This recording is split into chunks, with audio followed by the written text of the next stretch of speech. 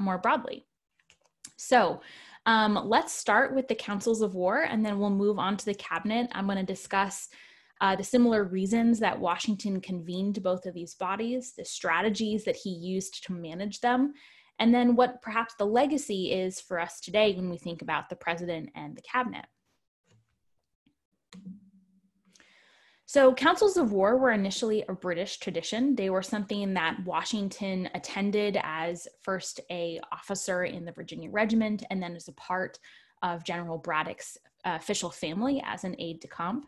The culture of councils of war really shifted depending on who was in charge. So each officer could create his own atmosphere and run them in their own way. But it was sort of expected that when Washington became the commander-in-chief, he would take over and he would have councils of war. He certainly anticipated that he would. And in fact, the Continental Congress, in their instructions to him when they first gave him the position, encouraged him to call councils of war for advice and for support. So when Washington convened a council of war, typically they were meeting in wherever his headquarters were. Usually he invited his subordinate officers and his aides-de-camp. Sometimes he invited local people to provide guidance or support. Some of the places that they met were places like Longfellow House, which were his first headquarters outside of Cambridge. The Morris Jumel Mansion, which still stands just up the peninsula in New York. And you can see in the large room to the right, it was a very grand space. It had a lot of room for different participants to come and sit comfortably and have conversation. Some of the other locations were maybe not quite as comfortable. Washington had his headquarters tent, which he certainly hosted officers and aides at. And even though it was larger than most officers' tents, it is still a tent. And it was a little bit small and cramped and usually didn't have a whole lot of seating space. The building on the left was Arthur St. Clair's headquarters during the Battle of Trenton. And when Washington decided that they needed to have a last-minute council of war, he didn't really have time to find a larger space. And so they all crammed into the front parlor and basically had to take out all furniture so that there would be room for enough people to come into the room. Now, there were several different reasons that Washington might convene a council of war. The first is to provide political cover for controversial decisions. The second is to build consensus among the officers to try and have some unanimity among them and to sort of all move forward on the same page. And the final, of course, was to actually get advice and support and learn from other people, which I will come back to this theme again and again, but one of Washington's greatest strengths as a leader was his understanding of his own weaknesses and what he didn't know. And so his ability to ask for help and seek out information from others was really a crucial part of both his generalship and also his presidency.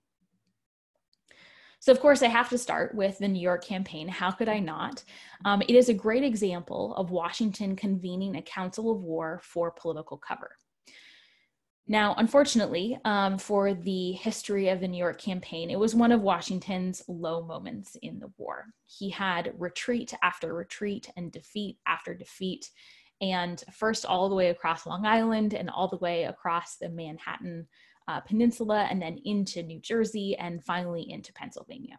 So not particularly a high moment for him. And this was very concerning because he understood the importance that New York held in the minds and hearts of his countrymen. It was a deep water port, so it was crucial for trade and for the possibility of growing the nation's economy. It was the second largest city in both in terms of size and importance, only to Philadelphia.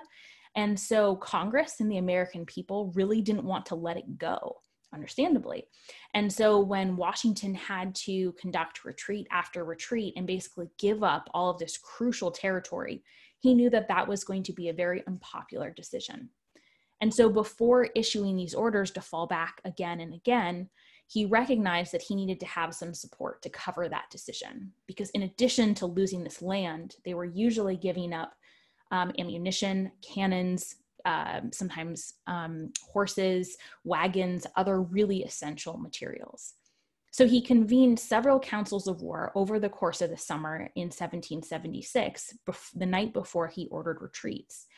And he spoke with the officers and he asked them for their advice.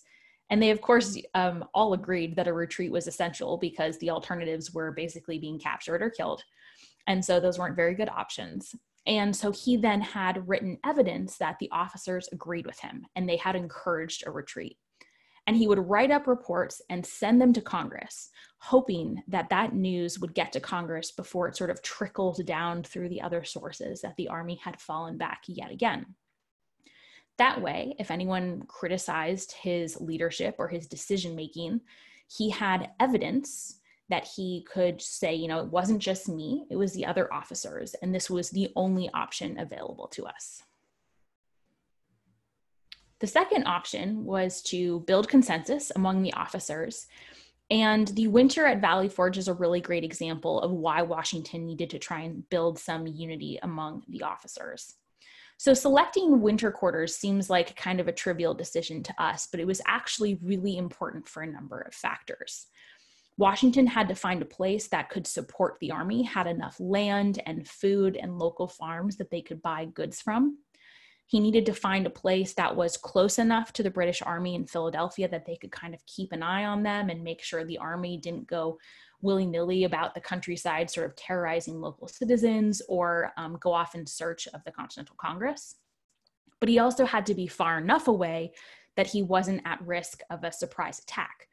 And while he didn't really expect that there would be a winter campaign, because that just generally wasn't how it was done, he still had to be prepared, and he had to be far enough away that he wouldn't be caught off guard.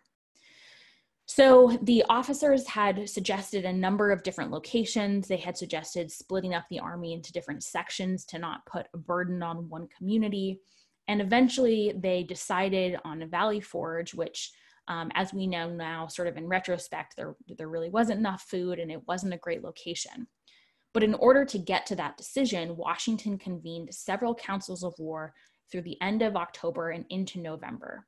And after each council, he would also ask for written advice to make sure he understood what each officer was saying and to make sure he understood sort of their perspectives and that he was hearing all voices.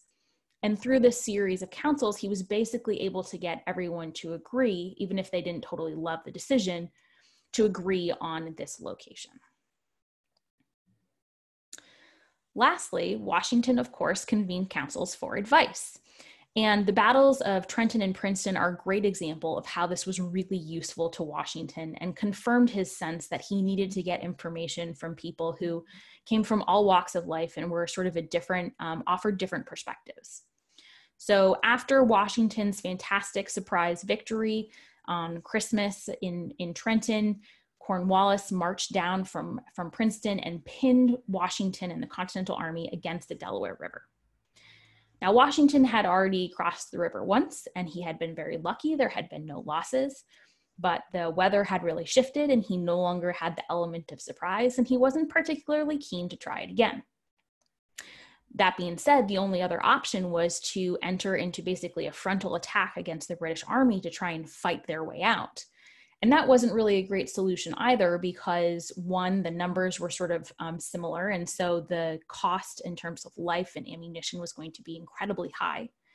And who knows what would happen? Maybe Washington would be killed or captured, which I would argue then would totally end the revolution.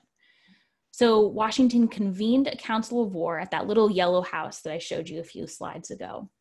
And he put forth to his officers and said, what should I do? What should we do? These seem to me to be the only options, and both of them kind of stink. He was actually quite literally stuck between a rock and a river.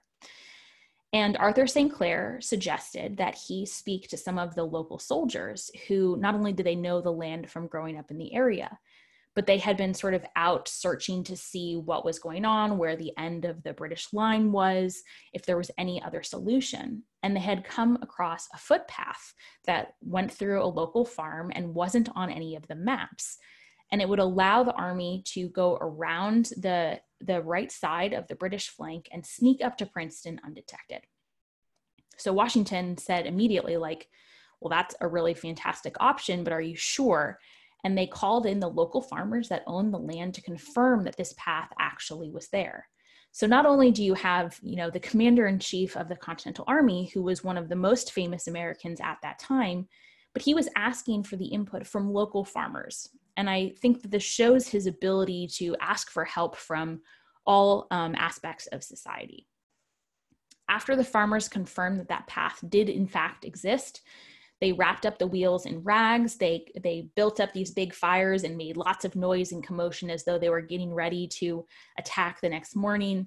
And the army slipped around the side of the British Army and marched up to Princeton and did in fact surprise the British forces. And it was a huge ideological victory for the American army at that time. So when Washington convened his councils of war, whether it was for political reasons or for advice, he was dealing with a group of people who could not be called wallflowers. There were some very big personalities. They were very opinionated. They were very concerned with their honor and prestige and reputation and their own sort of military exploits. They were used to being listened to. They expected to be sort of respected. And there was a huge group of them. And they weren't always necessarily the most docile. So for example, Charles Lee, apparently everywhere he went, he brought a pack of hounds with him because he loved his dogs, which I love my dogs too. But if you have a hound and you've ever heard how they bay, it's not exactly the most conducive environment to a meeting or a discussion. They were very loud and disruptive. So sometimes Washington wasn't necessarily sure if he was hearing everyone. Some people perhaps were a little bit quieter and didn't really want to enter into the bickering or get, super boisterous. So Washington had a number of strategies to ensure that A, he maintained control over the discussion, but B, that he heard from everybody and he gathered all of the information. So first, he would send out a list of questions ahead of time. And this just makes good sense because it allowed the officers to prepare their advice, to prepare their information, and to be ready to give him the best information they could. He would then use that list of questions as the agenda. And it didn't always work, and sometimes they went off, on different tangents. But for the most part, he was able to sort of hold the conversation together. And then lastly, if the soldiers disagreed, which frankly was more often than not, he would ask for written opinions afterwards. And this was essential because, again, it allowed him to make sure he was hearing from everyone. And even if his final decision didn't necessarily go along with what everyone said, it made the officers feel like they were heard and they were valuable, which is a really crucial emotional intelligence piece that is often overlooked.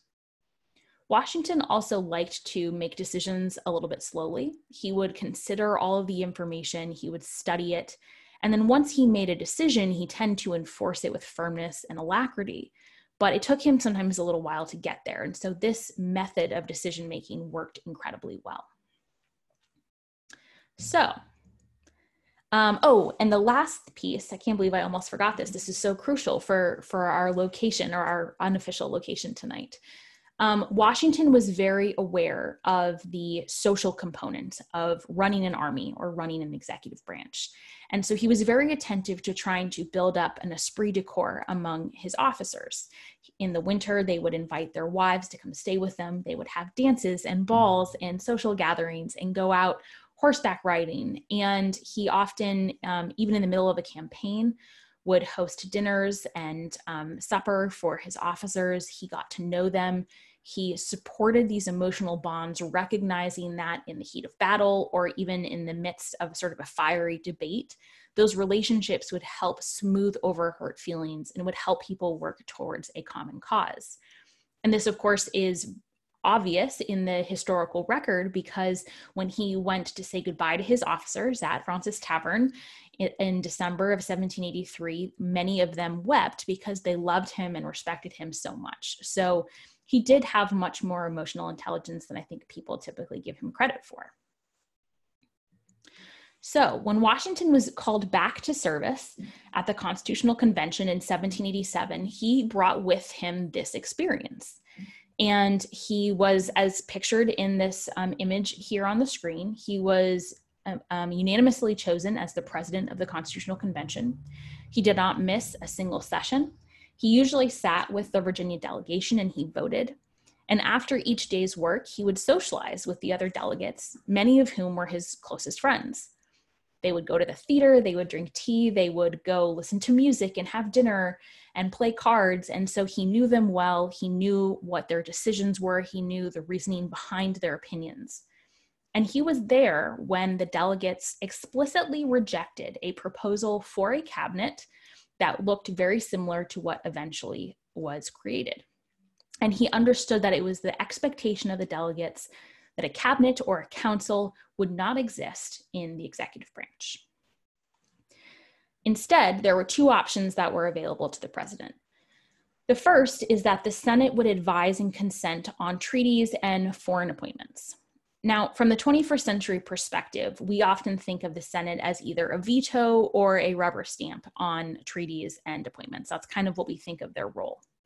But the delegates to the Constitutional Convention really expected that the Senate would play an active role, that they would provide advice, that they would be supportive, that the president would go visit with them and, ask for their input. And it made a little bit more sense when it was only 24 people, because at that point, Rhode Island, of course, hadn't ratified the Constitution yet. And most of the delegates thought that the Senate would be a really safe advisory body because they were indirectly elected from the state legislature. So if they gave bad advice, they could be removed and sort of held responsible for their actions. So Washington entered office expecting to consult with the Senate. And sure enough, in August 1789, he went to go visit Federal Hall, which was in New York at that time. And that meeting went pretty badly. Washington wanted sort of that immediate feedback. He brought an address, which he gave, and he brought a list of questions like he had to his councils of war. And he was expecting debate and sort of various opinions, and he could choose from. And instead, the Senate wanted to refer it to a private committee, and they wanted to discuss it secretly. And then they wanted him to come back a week later, and they were going to give him his recommendation. And that was very frustrating to Washington. He got very angry and he yelled at them. And he did calm down and he agreed to come back the following week. But on his way out, he reportedly said that he would never go back for advice. Now, I'm not sure if he actually said that, but in this case, actions speak louder than words. And sure enough, he never went back for advice. So right away, this option that the delegates to the Constitutional Convention had planned out to support the president failed. The second option was that the president could request written advice from the department secretaries on issues pertaining to their department. And this clause was crafted very carefully. They wanted the advice to be in writing because then there would be a trail of evidence. There would be a clear paper trail of who said what and who advocated what and who was responsible for bad decisions and who was responsible for bad policies. They didn't want there to be a secret group that was meeting behind closed doors with no transparency, and it was unclear who was responsible for the final decision. So initially, Washington, from the president's house, this is what the president's house in Philadelphia would have looked like. It was on the corner of 6th and Market, or 6th and High Streets. Unfortunately, it no longer exists, but I've done a little 3D recreation here for you. So initially, he wrote letters, and he would write letters to his secretaries, and they would write letters back. But if we think about today, when we're writing an email or sending a text message, oftentimes things get lost in translation, or the tone isn't totally clear, or maybe you forgot something and you have a follow-up email. But now try and imagine doing that with parchment and quill. So you have to write out the letter, you have to let it dry, then you have to have it be delivered, then you have to wait for the other person to write it out and let it dry and have it get delivered back. Now what happens if you have follow-up questions? Because the issues that were facing Washington and Knox and Jefferson and Hamilton were incredibly complex, and they were tricky, and they had never dealt with them before. So Washington immediately decided that just really wasn't working, it wasn't efficient. And so what he would do is he would send a letter and they would send a letter back, but then they would have a one-on-one meeting. And they would come and they would meet with him in his private study. And this is sort of, I think, what the private study would have looked like. And they would sort of hash out all the details. And that worked for about a year and a half, until November 26, 1791, Washington did one-on-one meetings. But then in November, he really decided that he was faced with all of these sort of economic, diplomatic issues that were so big that they couldn't really fit into one department, because they had an economic side, they had a diplomatic side, they had a war side. And so he convened his first cabinet meeting. And this picture shows the participants. Actually, I think poor Edmund Randolph is covered perhaps by our faces, which is his lot in life, unfortunately. But from left to right, there's Washington, Secretary of War Henry Knox, Secretary of the Treasury Alexander Hamilton, Secretary of State Thomas Jefferson, and then behind our faces is Attorney General Edmund Randolph. And although this first meeting didn't actually come to much of anything, they met to discuss potential treaties and economic relationships with France and Great Britain. The things that they discussed really laid out the issues that would capture the cabinet's attention for the rest of Washington's presidency. Now, again, when Washington was pulling together these secretaries, these were not quiet people. They had opinions, they were loud, they wanted to be heard, and they expected to be listened to and respected. And so Washington had to find a way to manage these personalities and manage their interactions with the cabinet.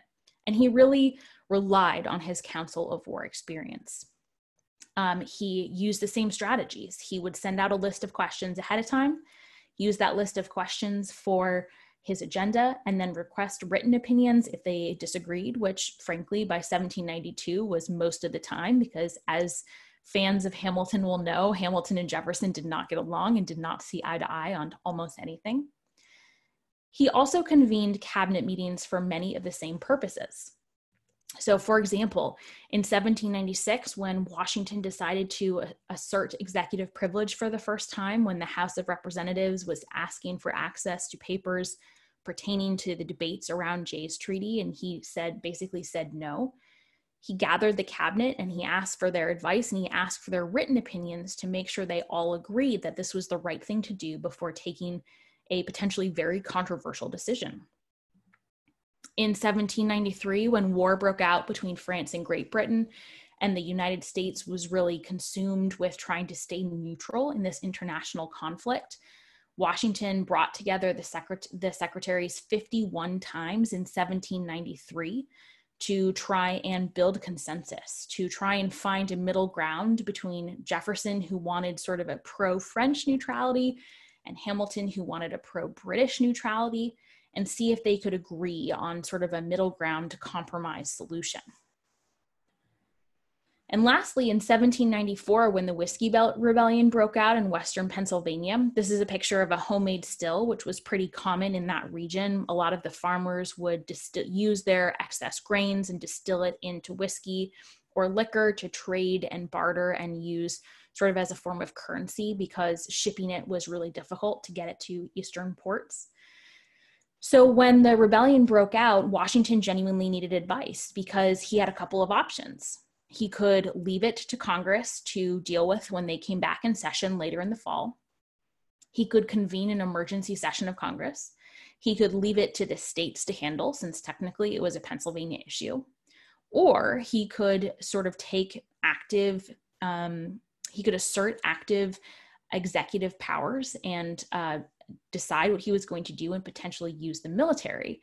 And so the cabinet came up with a very creative solution, which was that he would send out peace commissioners to the Western region to demonstrate that all peaceful options had been utilized, while getting the state militias ready to go just in case a peace commission failed, which in fact it did. And eventually Washington sent the Virginia, Pennsylvania, New Jersey, and Maryland militias out to crush the rebellion.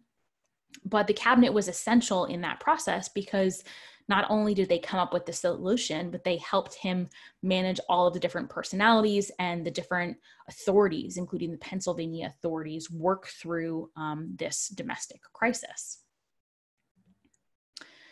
So towards the end of Washington's presidency, he actually backed away from in-person cabinet meetings once sort of his original cast of characters retired or resigned. I think he didn't really trust the replacements quite as much, or perhaps he trusted his own judgment, or he just felt like they had already established precedents, and so he didn't need that sort of support in that way. And in doing so, he really emphasized that the cabinet was a private advisory body to be used at the president's discretion. The cabinet secretaries were not entitled to be a part of the decision-making process. They did not have an institutionalized power as part of the executive governing authority. It was really up to the president. And Washington also established that the president's closest advisors were up to his, or hopefully at some point, her decision. So towards the end of his presidency, Washington frequently convened one-on-one with Secretary of State Edmund Randolph. He often asked for the advice of Alexander Hamilton, even though he was no longer in the administration. And this established a crucial precedent which continues to sort of govern and lead presidents today. While the cabinet is much larger and much more institutionalized, the National Security Council exists, and of course that wasn't there in the 1790s, each president still gets to decide who their closest advisors are going to be. Sometimes they choose vice presidents, like Obama and Biden were incredibly close. Sometimes there are particular cabinet secretaries that presidents really rely on. So for example, Grant was incredibly close to Hamilton Fish, his Secretary of State. Sometimes they choose family members, like Kennedy was really close to his brother, who happened to also be his Attorney General. Sometimes it's friends or business acquaintances or other people that they know. And those relationships all take place pretty much outside any sort of congressional or public oversight. So that is a legacy of Washington's that I think most people don't appreciate. I would argue that the cabinet is the most important precedent that Washington established, and perhaps one of the most underappreciated. And I encourage you to think about the cabinet as part of presidential leadership when you're examining American history and our future American history as it is yet to come.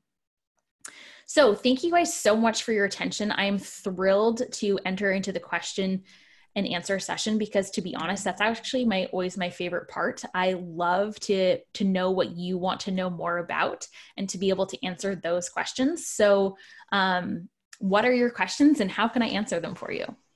Great. Thank you so much, Lindsay. That was so interesting. I'm going to turn things over to our Programs and Events Assistant, Mary Chaltis Autominelli, who's going to moderate our Q&A. So remember, if you have any questions, please drop them in the chat box.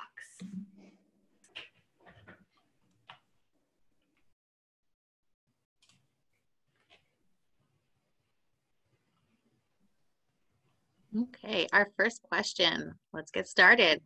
What is always clear what the cabinet positions, was it always clear what the cabinet positions would be, or did it change over time?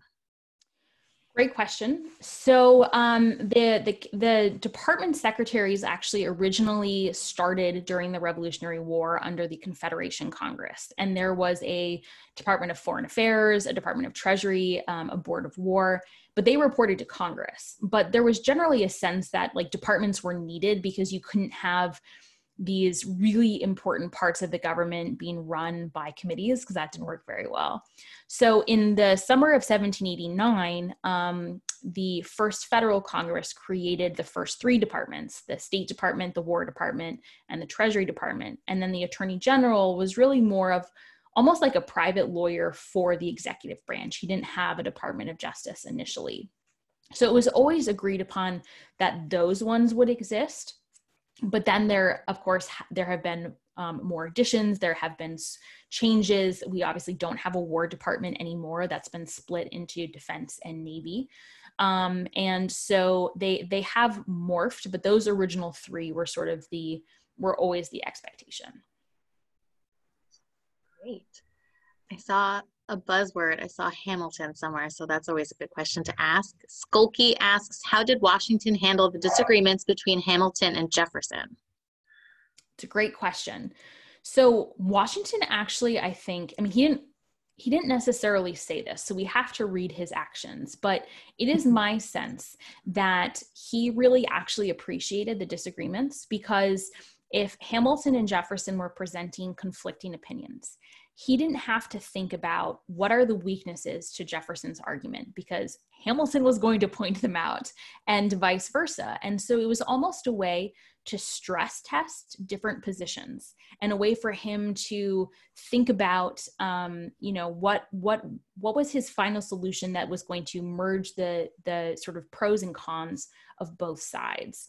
And Hamilton didn't really mind the conflict too much. Jefferson, of course, hated it. He hated conflict of any kind. And so I think that's sort of one of the reasons he, retired when he did. But I think Washington, he did not mind the conflict at all. Okay. These are all fabulous questions. I'm going to hope to get to all of them. Jennifer asks, was Washington a Federalist? What about the other founding fathers? Great question. So this is there isn't really a great answer to this, because Washington really didn't like political parties. He felt that they were damaging and negative. He also had a very thin skin, so he hated the criticism. And actually, one of my favorite stories, to be honest, is first Freneau and then Bosch, who were two editors of newspapers in Philadelphia that ended up being very critical of the Washington administration. Washington loved newspapers. And so whenever there was a new newspaper, he would subscribe. And when Freneau and then Bosch became critical of him, he would cancel his subscription, but they were determined to mess with him. And so they would still deliver 3 copies every single day to the president's house just to get under his skin. And there is this great story where he's in a cabinet meeting and he's yelling about it because he's so frustrated because he knows they're just doing it to piss him off. But so he really didn't like that sort of partisan conflict. He ended up agreeing more with the Federalists than the Republicans, because he felt like Republicans were a little bit too prone to anarchy. And he was, he believed in strong central government. He believed in a strong executive, but he wasn't necessarily a high Federalist like Hamilton was later on. He was definitely much more moderate. So in today's terms, I think you would call it a centrist. So he did definitely lean Federalist, but not like Hamilton. Okay. To go more into that, Robert Wong asked, did Washington ever regret a Council of War decision he made? Yes. So, one of the things about Washington, like all humans, is he was deeply flawed. And he made bad choices. And I think it's really important we acknowledge those choices, because it's so much more interesting and so much more beneficial to look at a flawed human who ended up creating great things than sort of a perfect marble-like bust, because that's impossible to replicate and doesn't really do much for us today. So I think one of Washington's regrets were splitting up his army in New York. That's generally a no-no if you can help it by military doctrine. The Battle of Monmouth, which of course is sort of memorialized in the Hamilton musical as well. He basically changed his mind several times about what the plan of attack was going to be. And so it led to a lot of confusion about who was in charge and what sort of numbers. And it was a very complicated attack plan. And it ended up being 105 degrees that day, and they got a late start. And so it was just a mess from the beginning. So I think he regretted that he didn't take more firm, decisive action from the beginning and have a more simplified plan. Great. Jay Pickett asks, was Washington's style unique to him, or were there other leaders of the time that were similar to him or that he tried to emulate? That is a great question. Very loaded question. It's a very loaded question. So, I mean, it's hard to compare Washington to anyone at that time, because by 1789, he is so unparalleled, at least in the United States, in terms of his stature, that it's really hard to say that he followed this one model. I think he learned from his mistakes, which was huge. He knew what he didn't want to replicate in terms of sort of how the governors worked at the state level or how the British cabinet operated. In terms of leadership since then, several presidents have emulated his style. So For example, I saw in the questions there that there are lots of questions about Lincoln and the team of rivals. So Washington, actually, chapter 2 of my book is called The Original Team of Rivals, because Washington did the same thing. It was actually very common for presidents to pull together rivals from the same party into their cabinets. That was pretty common practice. And Lincoln, I think, used a lot of the same strategies. He was happy to have his secretaries sort of debate it out. He was more than willing to say what he didn't know, and what he needed help with. Lincoln used, I think, humor and storytelling to sort of smooth things over more than Washington did. So there were certainly some differences. Grant employed a lot of the same strategies as Washington, actually, and maybe that's sort of a military perspective, but he, again, was more than willing to say, I don't know this, please help me with it. He was willing to delegate. He was willing to sort of trust the people that he worked with. So I think a lot of people have tried to emulate a lot of Washington's strengths since then, and with varying degrees of success. Awesome. I saw one question that was a little kind of cutesy. Did Washington discuss issues with Martha? Great question. Could she have been part of his Council of War? So one of my greatest regrets as a historian is that, as you may all know, Martha burned their correspondence after Washington died. And we believe that that's at Washington's request. There are a couple of reasons. It's possible that, he had cultivated this image of sort of a disinterested, public serving, honorable man, and maybe didn't want letters that revealed anger or frustration or pettiness or jealousy or, you name it. It's also possible they had a scandalous, correspondence, and they didn't want people reading their intimate letters. Who knows what the reason is? So we don't really know how much they talked about political or military issues. If I had to guess, though, based on we have 2 remaining letters, and based on sort of what people have written about their relationship and their contemporaries wrote about their relationship, she was a great comfort to him. She was a partner in that she made him feel like he was home wherever she happened to be. That's one of the reasons he wanted her at winter quarters every winter during the Revolutionary War, and why it was so important that she was, there during the entire presidency, because she really made it home. I think that she probably offered support in that way. I don't think she engaged in political conversation or in military strategy. So unlike Abigail Adams, who was constantly offering her political opinion to John Adams, including, famously, remember the ladies, I don't think that Martha was taking that active a role in that way, if I had to guess. Again, we don't really have evidence of this, but it seems like they perhaps had a little bit more of a traditional marriage in that way, but she was absolutely essential to him. They were absolutely partners, just a little bit more of an old-fashioned partnership. Interesting. Every wife has a different narrative, I think. Yes. Saw one that I had. Dennis asks, how did Washington's cabinet structure reflect the advisors to the British king? Or did it kind of reflect how King George handled his council, or where would Washington get that influence from? Yes. So the British cabinet was what I call sort of a non-origin. So the British cabinet originally came from the Privy Council, and the Privy Council was designed to basically run the government on behalf of the king and to help the king run the government. But it got quite large and really wasn't efficient. And so the king started pulling off some of his favorite advisors to go meet in a little tiny room off of the Privy Council chambers. And that little tiny room was called the King's Cabinet. So this group of favorites became known as the Cabinet Council, and then eventually council was dropped. And Americans knew that it existed. They didn't always know who was in it. They didn't really know who was in charge. They didn't really know who was the favorite. They didn't really know who was making decisions. And that made them very nervous and very uncomfortable, because they wanted transparency at the highest levels of the British government. And this was when they were actually in, a part of the empire.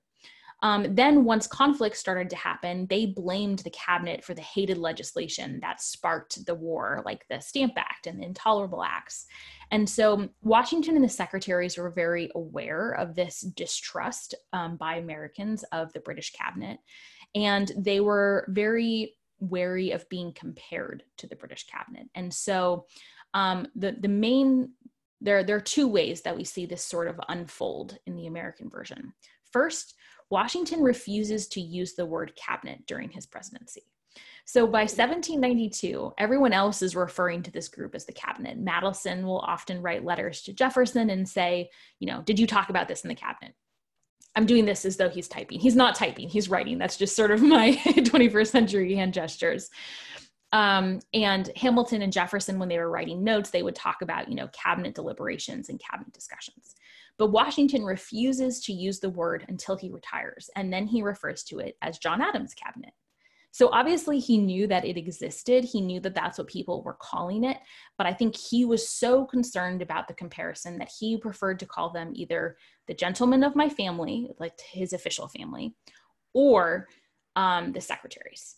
And the second part is that the secretaries were very aware that the main criticism of the British cabinet was that they took too much authority away from the king. And so you couldn't tell who to hold responsible for bad decisions. And so when they worked to increase executive power, they were not doing so to try and increase their power. They were trying to increase the president's authority, and they were working to boost the president. And what's fascinating is, 10 years after the end of the war, when Washington has this cabinet, people aren't criticizing Washington, and they aren't criticizing the institution.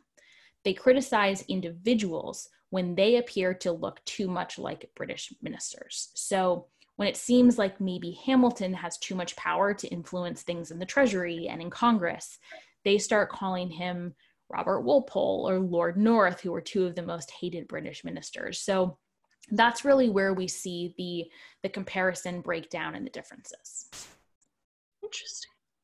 To go along with more Hamilton Jefferson stuff, that was a fabulous question. Marianne Alls asks, if Washington had the chance to pick his cabinet all over again, would he pick the same members? Oh, wow. That was quite a good counterfactual. Could you imagine in 2020 who he would pick? No. Actually someone the other day, if you were picking a cabinet, who would you pick? And I was like, oh, that's such a hard question. So, I'm not. It's like a March Madness bracket. That's just not exactly. I think that if he was starting from the beginning and if he didn't have the benefit of hindsight, so if he was going, just from scratch, I think he would do the same thing because he had a couple of criteria that were really important to him. First, he had to know them and trust them, which makes sense. If you're going to have advisors, you want to know them and trust them, right? Mm-hmm. Second, they had to have expertise, knowledge, or experience that was different than his own because he didn't speak French which was the language of diplomacy, and he had only been outside of the country once when he was a teenager to go to Barbados. So he needed a Secretary of State that had diplomatic experience. He wasn't a lawyer. He had never been trained in, understanding legal matters. So Edmund Randolph was a brilliant legal mind and had been the Attorney General for the state of Virginia and had been the governor of Virginia. So he was an essential part to be able to provide that sort of constitutional input to Washington. So that was a really important factor for him. The final factor is he wanted to choose people who represented different parts of the country. Now, obviously, representation in 1789 looks differently than in 2021. These are all white men, but they came from different regions. They represented different economic interests. So Jefferson was a slave-owning plantation owner from Virginia, whereas Hamilton cozied up to the merchant trade elite in New York City. And so they spoke for very different parts of the nation. They had different religions. I mean, they were all Christian, but they had different sort of sects and practices.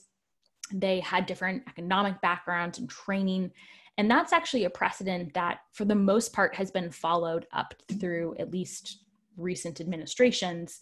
And of course, again, our definition of diversity has expanded. And so now we include gender and race and religion and maybe sexual, orientation in those definitions. But that is a very important part of cabinet building because it allows you to bring people into your administration and to allow them to feel that they are a part of the government and they are represented, and it builds really important emotional ties. So I think initially he would have chosen the same people. Jefferson did end up causing him a lot of trouble in the long run, but initially he would have. That's fair. I'm going to throw in a different founding father. David Richard asks, could you please characterize the relationship between Benjamin Franklin and George Washington? Because I feel like they overlap a lot, but he never quite makes it there. Yes, Ed Larson has a fantastic book that came out fairly recently about this subject. What's amazing about Franklin and Washington is actually how much they overlap or how similar their experiences are in different ways. So during the 7 Years' War, they're both trying to deal with their, border defense for their own states and trying to build up the militias and the state defenses. They're both at the Constitutional Convention together during the Revolutionary War. Washington is, of course, leading the army, but Franklin is in France trying to secure a crucial ally, a crucial treaty that provides really important money and arms and support. So they're often working towards the same aim from very different perspectives or from different positions. I don't know that they were super close buddy-buddy. I don't know that many people were buddy-buddy with Washington to begin with, but I don't know that they were super close. But they had tremendous respect for one another. They sought out each other's opinions. They sought out each other's company when they were both in the same place. And they were very respectful of where the other person was coming from. So, for example, the way Larson opens up his book is when Washington goes to visit Franklin at the beginning of the Constitutional Convention. And Larson speculates that Washington probably walked from his home to Franklin's because it would have been inappropriate for him to take his carriage because the carriage was driven and manned by enslaved servants. And Franklin was at this point pretty vocally abolitionist. So it's just really interesting to see how their thinking evolves on the same issues, sort of on the same path almost, but from two wildly different places. It's a really amazing story. Definitely. I got a great question from Stephen Frew, who says, what was Washington's daily routine? What time did he get up and when did he retire? How many meetings did he have and when? So what did his day normally look like when he was meeting with his cabinet or when he was president? Sure. So Washington, that should probably surprise no one who's done a little bit of reading or listening about him, was very regimented. He had his, strict daily schedule and did the same things every day. And he usually got up before the sun rose. He usually did some work. He had a light breakfast. He got dressed. He would often then go out riding. Riding was his favorite form of exercise. So he would go out riding. He would come back. If the cabinet was meeting during the day, they often would meet at 10. The secretaries would come over to his house. Sometimes it was a short meeting. If the meeting went for many hours, which it sometimes did, the secretaries would often stay for a family dinner, which usually was in the early afternoon. He would then do more letter writing. They would usually have a light supper in the evening. So the big meal of the day was in the early afternoon. He usually took a daily walk in the afternoon wherever he was. And this was really important because it demonstrated, he didn't go walking for exercise. That's what he rode for. His daily walk demonstrated that he was the same as any other citizen. And it demonstrated that his boots essentially got muddy too. And this was a crucial symbol that many Americans understood. They understood the messaging he was trying to convey. He would have a light supper, usually that they had family time in the evening, whether it was reading. Nellie would often play music. Washington also played, and then they would go to sleep. When he was home at Mount Vernon, he did a loop on horseback every day to all of his plantations, which sometimes took several hours to check in on things daily. He was very meticulous with his details. All right. I think I might ask the last question myself. Okay. All right. So some of the first government offices were at 54 Pearl Street at Fraunces Tavern Museum. What did the average day look like for John Jay and Henry Knox and Alexander Hamilton? So I knew that they would go to their offices, but the first cabinet truly was like the bare bones minimum. What were they doing? What were they trying to accomplish? Did Washington give them any specific direction at that time? Great question. So it depends what time of year it was. So if John Jay was on his circuit riding, he would ride through several states. And so he was only in New York and then in Philadelphia for a short portion of every year. But he always would meet with Washington before he left town, which I think is a very interesting little tidbit. So the secretaries usually established offices across the street or like within a block of their homes. I, at one point, put together a map of where they all lived and worked in Philadelphia. And basically it was a 12-block square, and Jefferson lived on one side and Hamilton lived on the other side, of course. And Washington's house was kind of in the middle, but they usually had offices like right across the street from their home. They were incredibly busy because, as you said, it was sort of a bare bones structure. The Treasury Department had the most number of clerks, but even then it was a fairly small enterprise, and they were overseen, a huge sort of crew of collections officers and customs officers in the ports across the country. So from a day-to-day perspective with their interactions with Washington pretty much oversaw all major correspondence that came into their office. They would usually send it to him with their suggested reply, and he would approve it or make a couple of notes and send it back. But by and large, when it came to the bureaucracy that they were overseeing, he gave them a lot of leeway and a lot of trust to handle those issues. He wanted to kind of see the letters to know what was going on, but he trusted them to handle those issues within their little departments themselves. They corresponded and at least had some sort of interaction almost every single day with Washington. They often had cabinet meetings on Saturdays, so it wasn't a weekend like we necessarily think of it today, although never on Sundays. But they worked incredibly long hours as well. And even like in 1793, when there was the yellow fever outbreak, Knox didn't leave the city until late August because he was very concerned that there wasn't going to be someone to sort of handle affairs for the government, because Washington was already at Mount Vernon and Jefferson was already gone and Hamilton was really, really sick. And so Knox stayed in the city long past when most people who had the means to flee did, because he wanted to be there in case anything came up. So these were not cushy jobs. The pay was pretty low and they were kind of thankless tasks, and they worked incredibly hard. Awesome. All right, that was our last question. I'm going to hand it back over to Sarah. Great. Thank you, Mary, for moderating our Q&A, and thank you, Lindsay, for the great presentation and the really great answers. And thank all of you for submitting such great questions. Some of those were like really, really thought-provoking. Yes, that's all. I'm seeing a lot of applause in the camera. Like I said, thank you for joining us today. This is our first virtual lecture, but we are planning on having more. We've missed out on quite a few lectures since the museum hasn't been open to the public. So hopefully we're going to make up for that and more. You can keep an eye on the museum's website, social media for future lectures and programs.